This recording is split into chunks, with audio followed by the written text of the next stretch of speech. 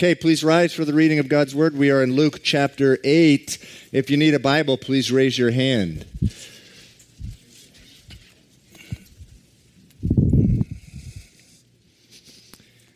Have a couple Bibles here, a couple more up here. Luke chapter 8. Christina, one more right here. Luke chapter 8. Verse 16. Luke chapter 8, verse 16. We're going chapter by chapter through the book of Luke. This is Jesus speaking. He says this, "No one, when he has lit a lamp, covers it with a vessel or puts it under a bed, but sets it on a lampstand that those who enter may see the light. For nothing is secret that will not be revealed, nor anything hidden that will not be known and come to light. Therefore, take heed how you hear. For whoever has, to him more will be given, and whoever does not have, even what he seems to have, will be taken from him." Then his mothers and brothers came to him, and he could not approach him because of the crowd. And it was told him by some who said, "Your mother and your brothers are standing outside, desiring to see you." But he answered and said to them, "My mothers and brothers are those who hear the word of God and do it." Now it happened on a certain day that he got into a boat with his disciples, and he said to them, let us cross over to the other side of the lake. And they launched out. But as they sailed, he fell asleep. And a windstorm came on the lake, and they were filled with water and were in jeopardy. And they came to him and awoke him, saying, "Master, Master, we are perishing." Then he arose and rebuked the wind and the raging of the water, and they ceased, and there was a calm. But he said to them, "Where is your faith?" And they were afraid and marveled, saying to one another, "Who can this be? For he commands even the winds and water, and they obey him." Okay, let's pray. Father, we thank you for this word. We know that through this word, by this word, and the power of the Holy Spirit, you want to do a work in and through us this morning. Lord, we came here because we accept the fact, Lord, that you love us just the way that we are. But we also believe what your word says, that you have so much better for us, Lord. And we love that. We want better. We want change. And so, Lord, give us understanding and hearts to embrace this whole message. In Jesus' name, amen. Okay, you may be seated. So we left off a couple weeks ago in Luke 8, verses 1 through 15. Jesus, so intense are the crowds that are following Jesus that he has to get into a boat on the side of the shore. And the multitudes are standing on the shore listening to him. It is from this boat that Jesus teaches the parable of the sower. Some call it the parable of the soils. It's the parable, the story of a farmer who threw seed on 4 different kinds of soil. Jesus explains the parable to his disciples, and I'm going to go quickly through it because it provides the context. It lays the foundation for the message this morning, or for the verses that immediately follow them. The seed represents the Word of God. The 4 different soils represent the 4 different responses that people have when they hear the Word of God, the Bible. How do you respond? How do you respond when you hear the Bible taught? That's what this parable is about. The first soil, the first response, hardness. The man or woman with this response has a hard heart. The Word of God hits their heart and more or less bounces right off of it. The Word of God is shut out by a free will choice of the person hearing it. The second response, an emotional one. This man, this woman loves the comfort that they hear from the Bible, the power, the depth, the beauty of it, the wonder of the strength of the promises in the Word of God. And they receive the Word of God, but only at an emotional level.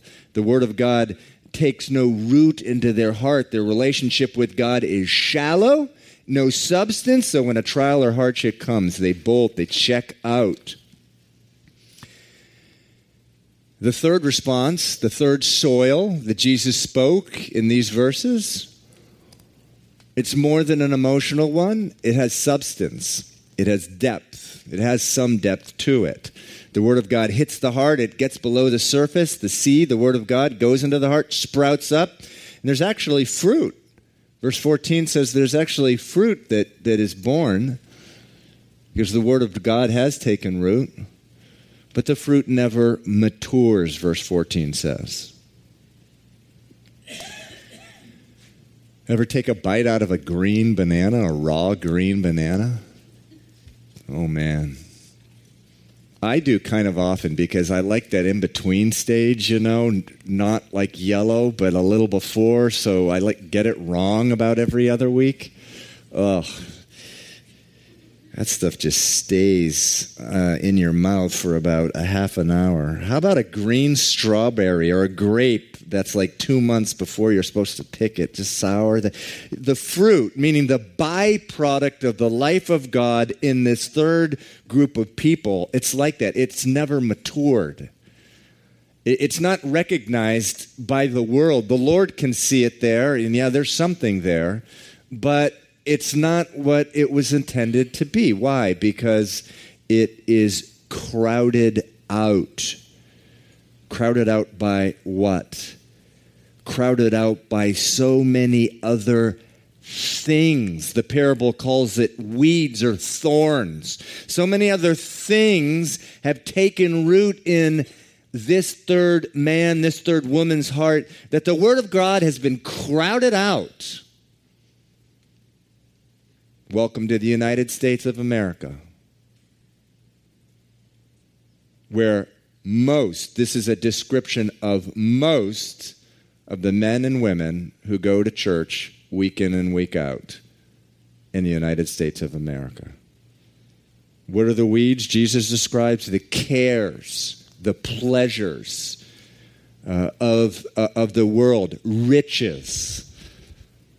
Man, that desire for money, that desire for the things that my next door neighbor has, that desire to make something out of my life that becomes rooted into the heart.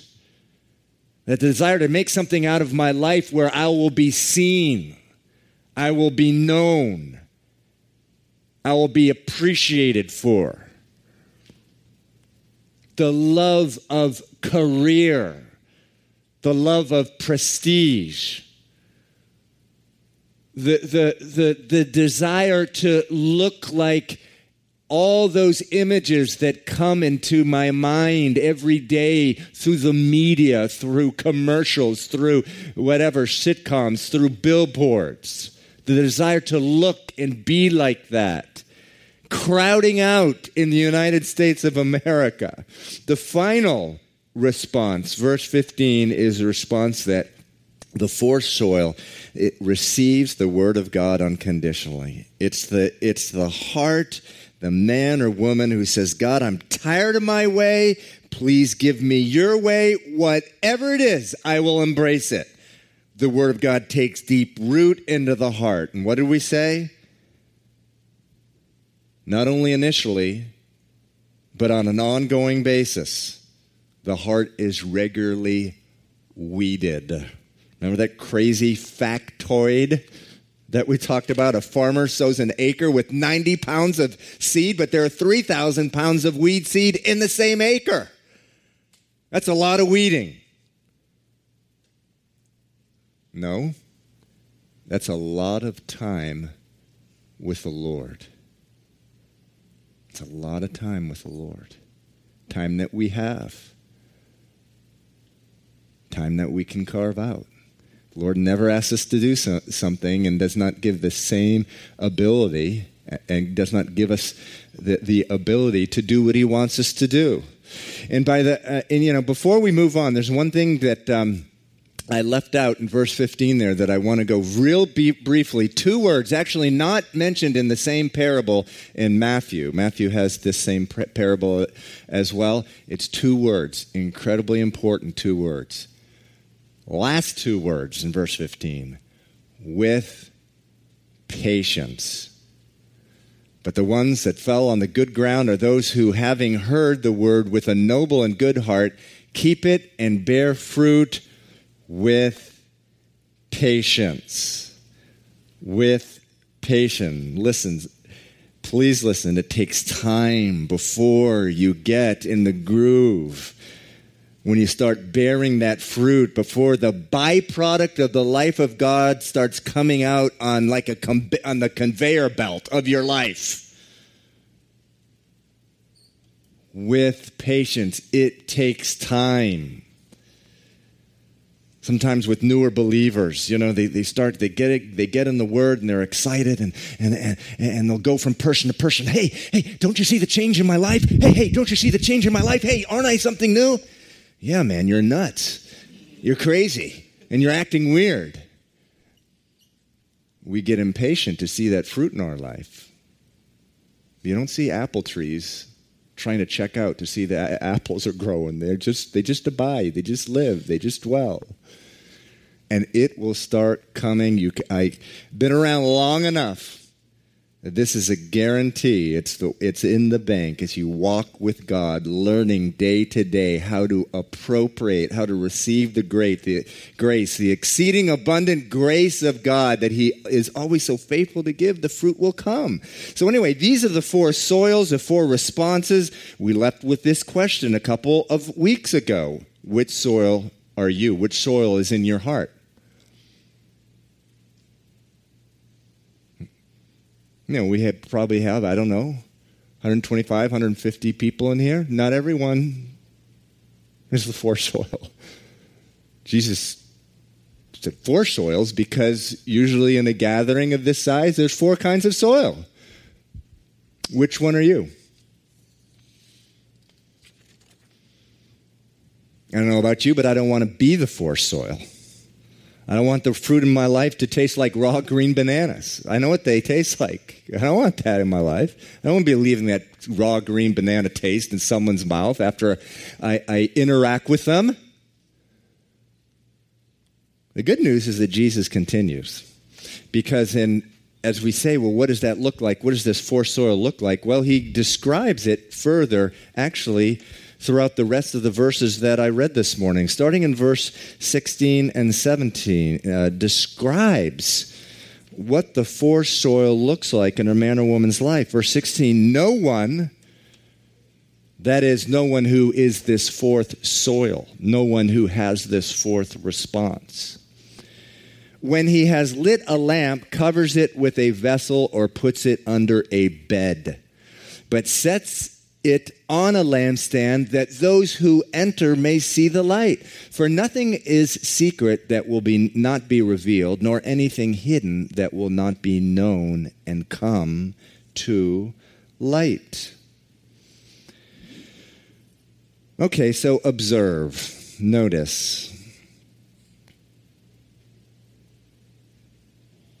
If your heart is the 4th soil, if your heart is made up of this 4 soil, if you're the 4th response, you won't just receive the Word of God and cover it up. Man, that makes me feel a little uncomfortable. Because that's what I do sometimes. You won't just receive the Word of God and cover it up. Why? Because the roots, the Word of God, has become so deeply entrenched in your heart that the roots are just forcing the Word of God upward. I'm sure all of you have seen, particularly here in the city, a sidewalk. You walk along a sidewalk on level ground. And all of a sudden you come to like 2 or 3 sections of a sidewalk, man. It's like all of a sudden the sidewalk's all broken up. And it's like a little volcano, boom, boom, boom, up like this, being forced up. Why? Because of roots from what? A tree or whatever underneath it. And the roots are so powerful. They're forcing the concrete upward, and they're breaking it all up.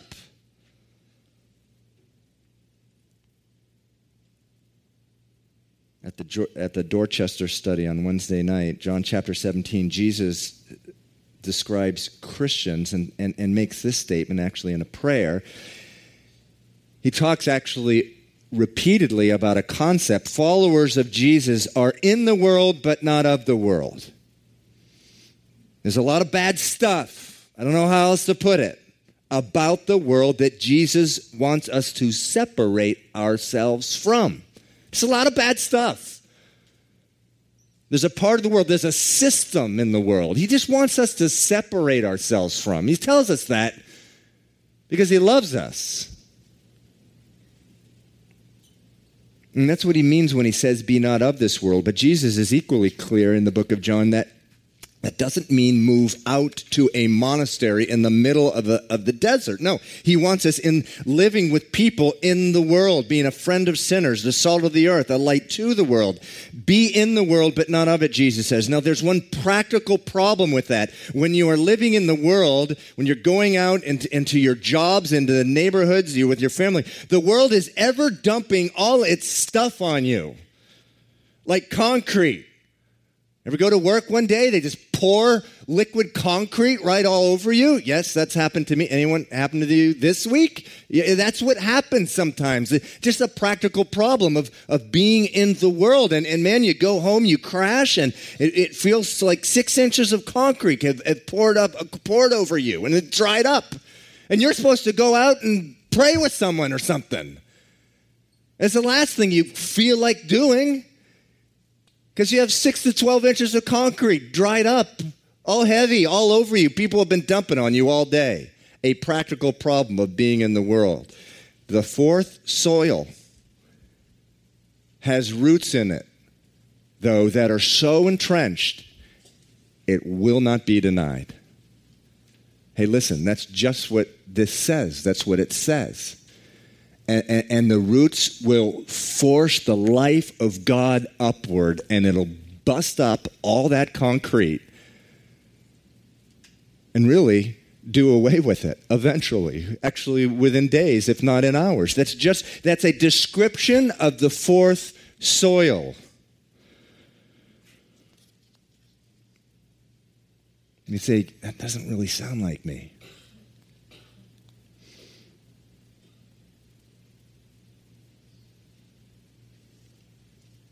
There's no better description of someone who was in the fourth soil category than the prophet Jeremiah.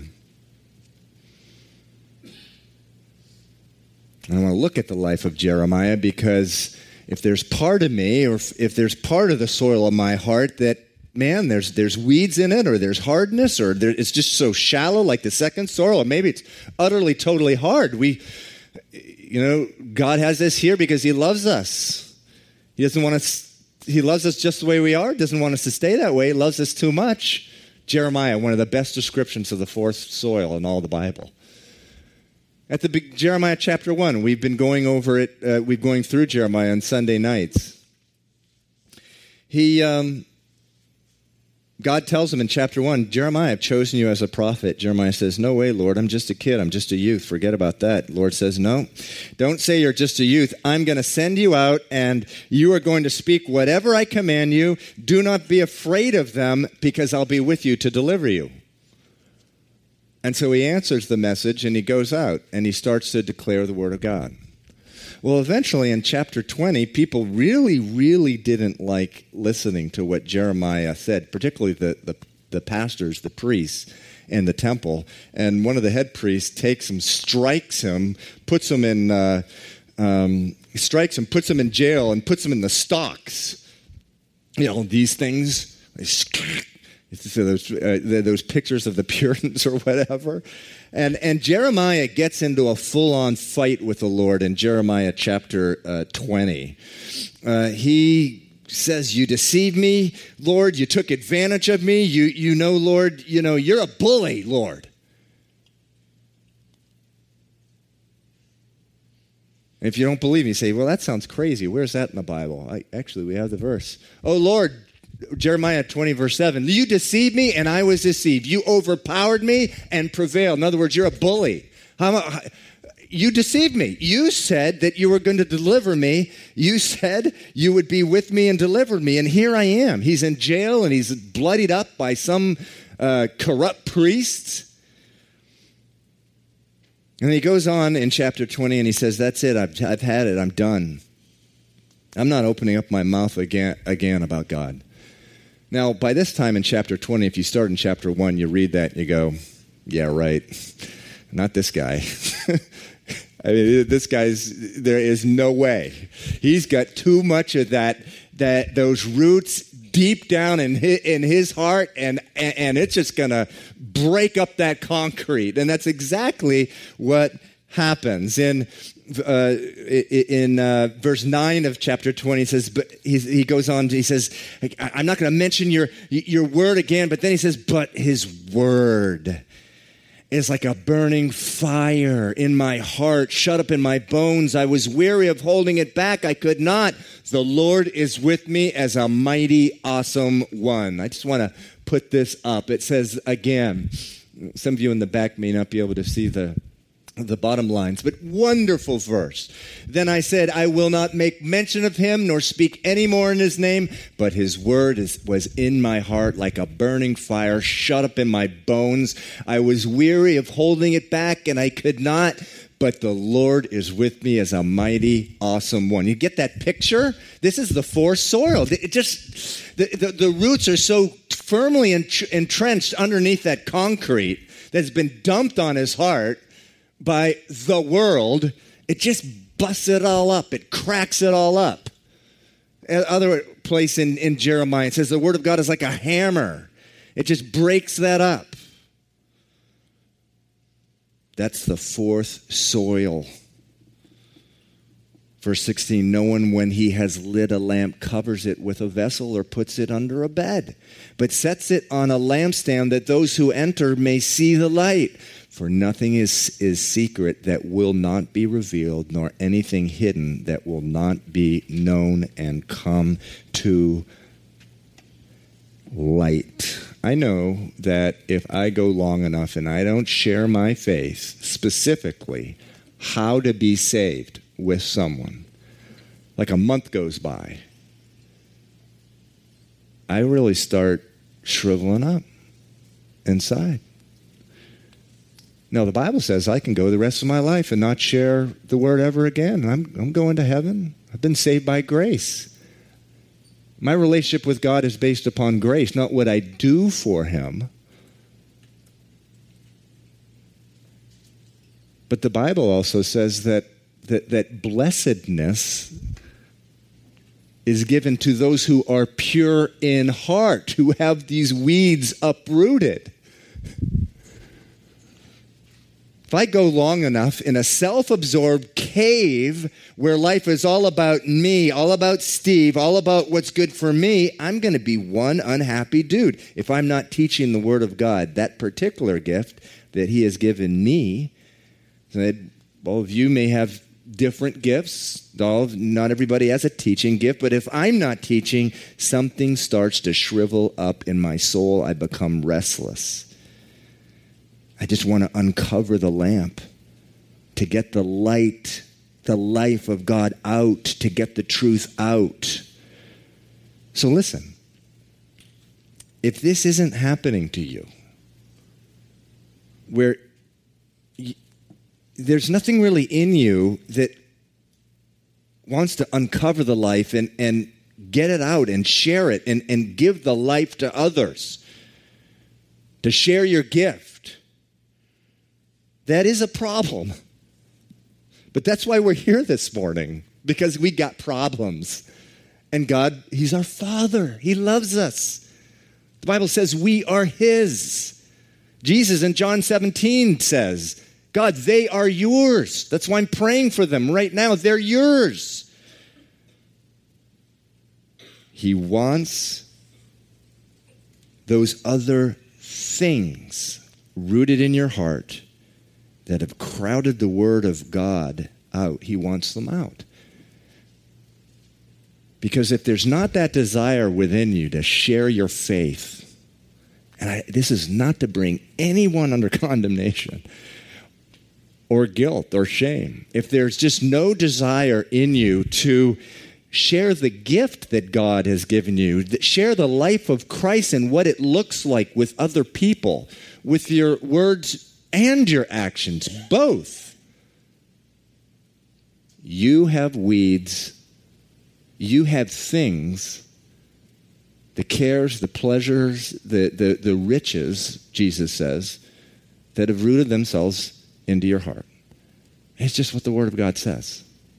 Let's just not try to water it down or make it something that it's not. But the reason, again, that Jesus tells us about this is because he wants something so much better than he wants something for us so much better than what we have. So my relationship with God and how I respond to God is based on grace, not guilt, not condemnation, not fear. I don't want anyone thinking, oh, gee, I'm so filled with guilt and condemnation, I got to get out of here and do this or do that or whatever. No. I'm going to be motivated not because of guilt, not because of condemnation, oh, what an awful person I am, because I have all these roots in my heart burrow themselves deep. All the stuff I must have done. No, your life has been made perfect in Christ, the Bible says. Because of what he did for you on the cross, because he was raised for your justification, because he poured out life, he's given you the Holy Spirit. But he wants you to be a reflection to the world of his glory, his grace, and his love. So which soil are you? If you don't have that desire to uncover take the cover off the lamp, off the light, and show it to the world, it's not a reason to get guilty. It's just a reason to recognize I need to get alone with God. He's the master weeder. He'll do it. You expose your heart to the Word of God, it'll scorch those weeds. It'll kill them. It'll dry them up. It'll take the life out of them. The fourth soil, the fertilizer, is time with the Lord. Verse 18, let's move on. Therefore, take heed how you hear. Therefore, take heed how you hear.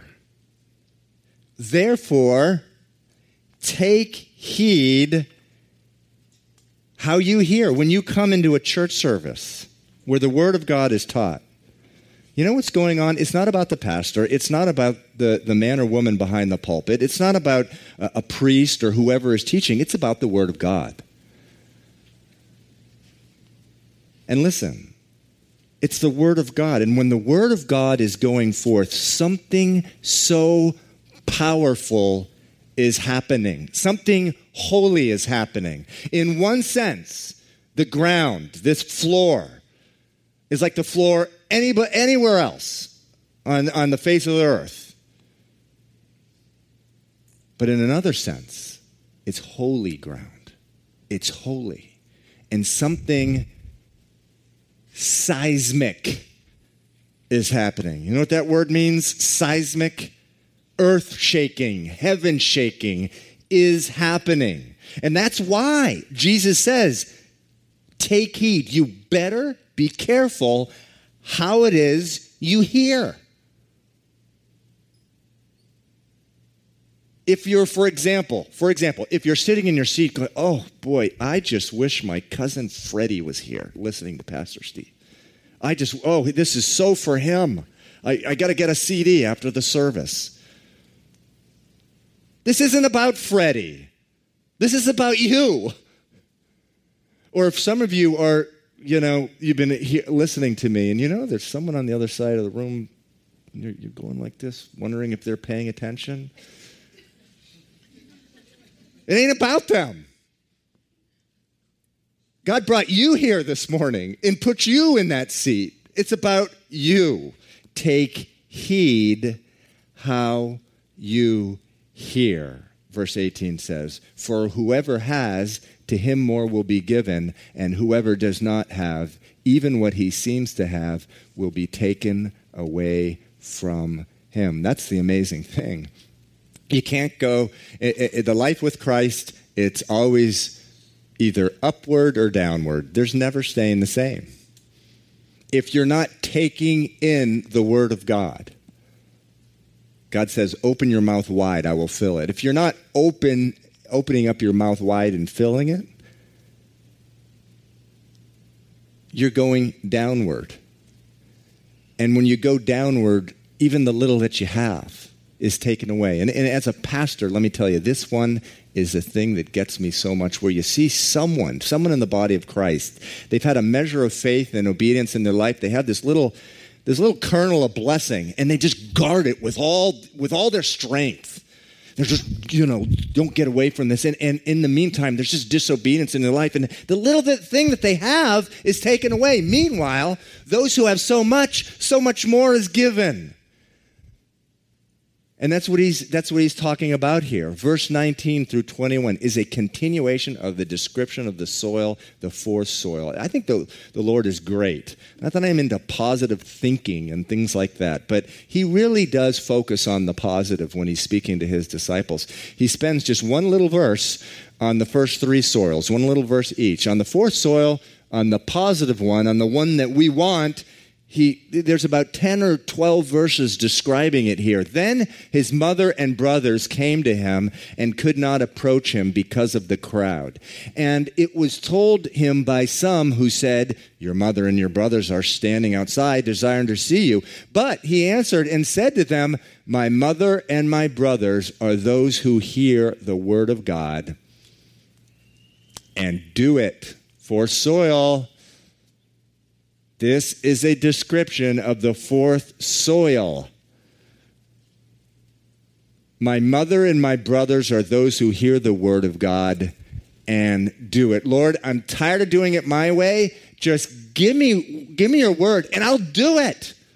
That's the soil where the word of God goes just deep into it, just burrows itself deep and becomes strong and entrenched.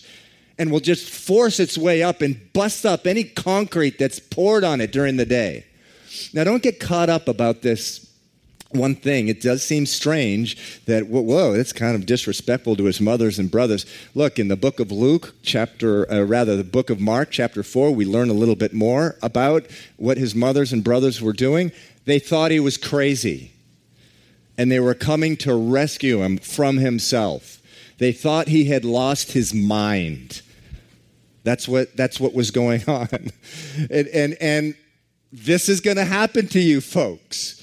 You will have family who gets really concerned for you when you want to be a part of the body of Christ and you start going to a Bible study more than once a week. Oh my goodness, he's a religious freak. She's lost her mind. And they'll be coming to get you. Trying to come and get you. This is bad. This is a cult thing you're getting involved with. What's going on? But the message right here in Luke chapter 8 is not as much that. It's this, the fourth soil. Those who hear the word of God and do it. James says the same thing. Be not just hearers of the word of God, but doers. Someone's a doer of the word of God, not because they're smarter than everybody else, but because the condition of their heart. And that's what makes them the fourth soil. Let's go on.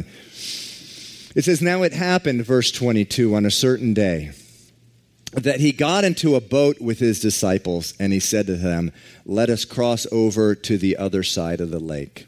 And they launched out. But as they sailed, he fell asleep, and a windstorm came down on the lake, and they were filling with water and were in jeopardy. So they're going across the lake. Actually, can we get this map up? This map, I just wanted to show you this lake that they were in. It's the Sea of Galilee. So it's the one up there. It's called the Sea of Chinnereth there. That's also called the Sea of Galilee.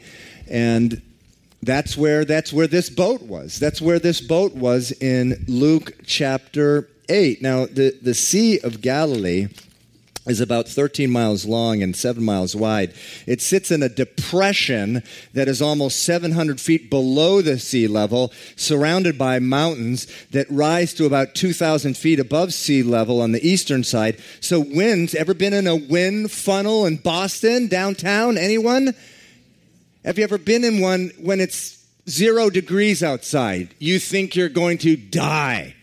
Okay, well, that's actually what's happening there. They thought they were going to die. There's wind funnels run through this and can create sudden, violent storms.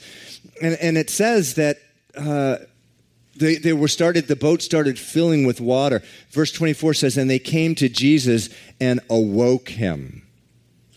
So he had been sleeping, saying, "Master, Master, we are perishing." In the book of Mark, it says, "Master, don't you care that we're about to die?" That's what the book of Mark says. Then Jesus, arose and rebuked the wind and the raging of the water, and they ceased, and there was a calm. The book of Mark and the book of Matthew say there was a great calm. Now, I grew up in boats in the ocean. You've heard some of my stories. My dad was truly a wild man. I mean, when a small craft warning went into effect, that's when the coal kids went out. And literally, I have memories of going out in not very big boats, and big yachts were coming into the bay. And we're like, what are we doing here? Actually, at the time, I thought it was normal. But anyway, the boats were filling with water. And they were saying, we're dying, we're perishing here. And they go to him and they wake him up. It's such a fascinating picture. I mean, talk about a different study in leadership. I mean, instead of Jesus getting up and says, "Okay, you man the stern, you man the bow, and you, Peter, get on the sail, and you guys, we're going to get through this." I think he's asleep, and he gets up, and it says he rebukes the wind and the raging water. He rebuked it. And I personally, I've spent a lot of time in the water. I've never seen this happening. Just from one moment to the next, not only the wind is gone, but the waves are completely, they cease. I mean, I think the natural laws of physics, that takes quite a while to happen. And his disciples, it says in verse 25, it says, Jesus said to them, "Where's your faith?" And it says they were afraid. So they were afraid before because they thought they were perishing, but now they're still afraid, and it's a different kind of fear.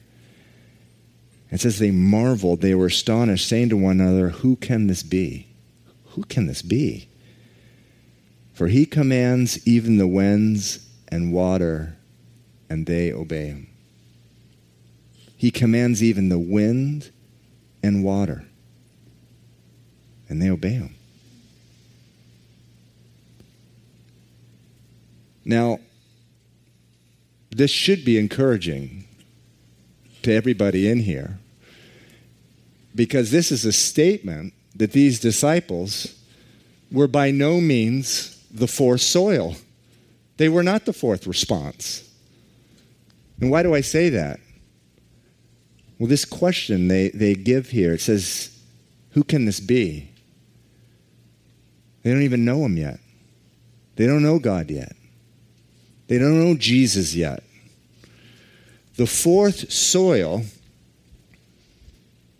is just enriched with that fertilizer of a deep understanding of who Jesus is. In Hebrews chapter 1, I love this verse, verse 3, it says, Jesus upholds all things by the word of his power. That word wasn't in their heart. It wasn't in their heart yet. They didn't know that. They feared. They're like, who is this guy? Now, they would get to the place in their life.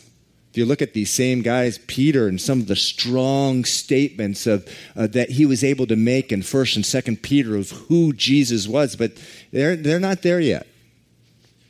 There's a lot of stuff that had taken root into their hearts that had crowded out the Word of God, which they had been given in person. That itself is a testimony of the difficulty of keeping weeds out. But it says they did not know him yet.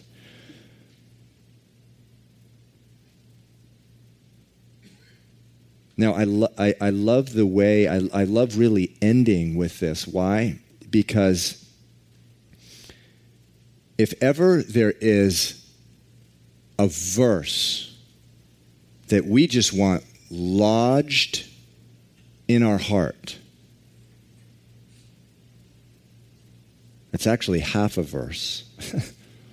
It's just the last part of verse 25. It's this: even the winds and the water, they obey him. Just ask the Lord to take that verse, that half a verse, those 10 words or whatever, even the winds and the water, they obey him. And just, man, if that gets lodged into your heart, it'll change your life. It will change your day. It'll change your relationship that you have in your life. It'll change your perspective towards your job, towards your wife, towards your husband, towards the world around you. Jesus upholds all things by the word of his power. Man, when that gets into our hearts, when it's lodged into our hearts, oh man, will the fruit that goes to maturity, Matthew says 30, 60, 100-fold, will the fruit start coming out in the conveyor belt? The fourth soil has that kind of truth lodged deep inside of it. And then it just gets muscle bound. What gets muscle bound? That truth that even the winds and the sea, they obey him. And when that gets lodged in your heart, oh man, does that just force itself upward and all the concrete just broken all up? The fourth soil. Okay, we'll close there and we'll pick it up in verse 26 next week. If I could just have the worship team come up. Why don't we close with prayer here, where you can rise now, stand up, and we'll just close in prayer. And again, I'm just always so struck as I read verses like this of the grace of God. Do I have a heart that is fully a fourth soil heart? No, I don't. But I'm not going to get hung up on that.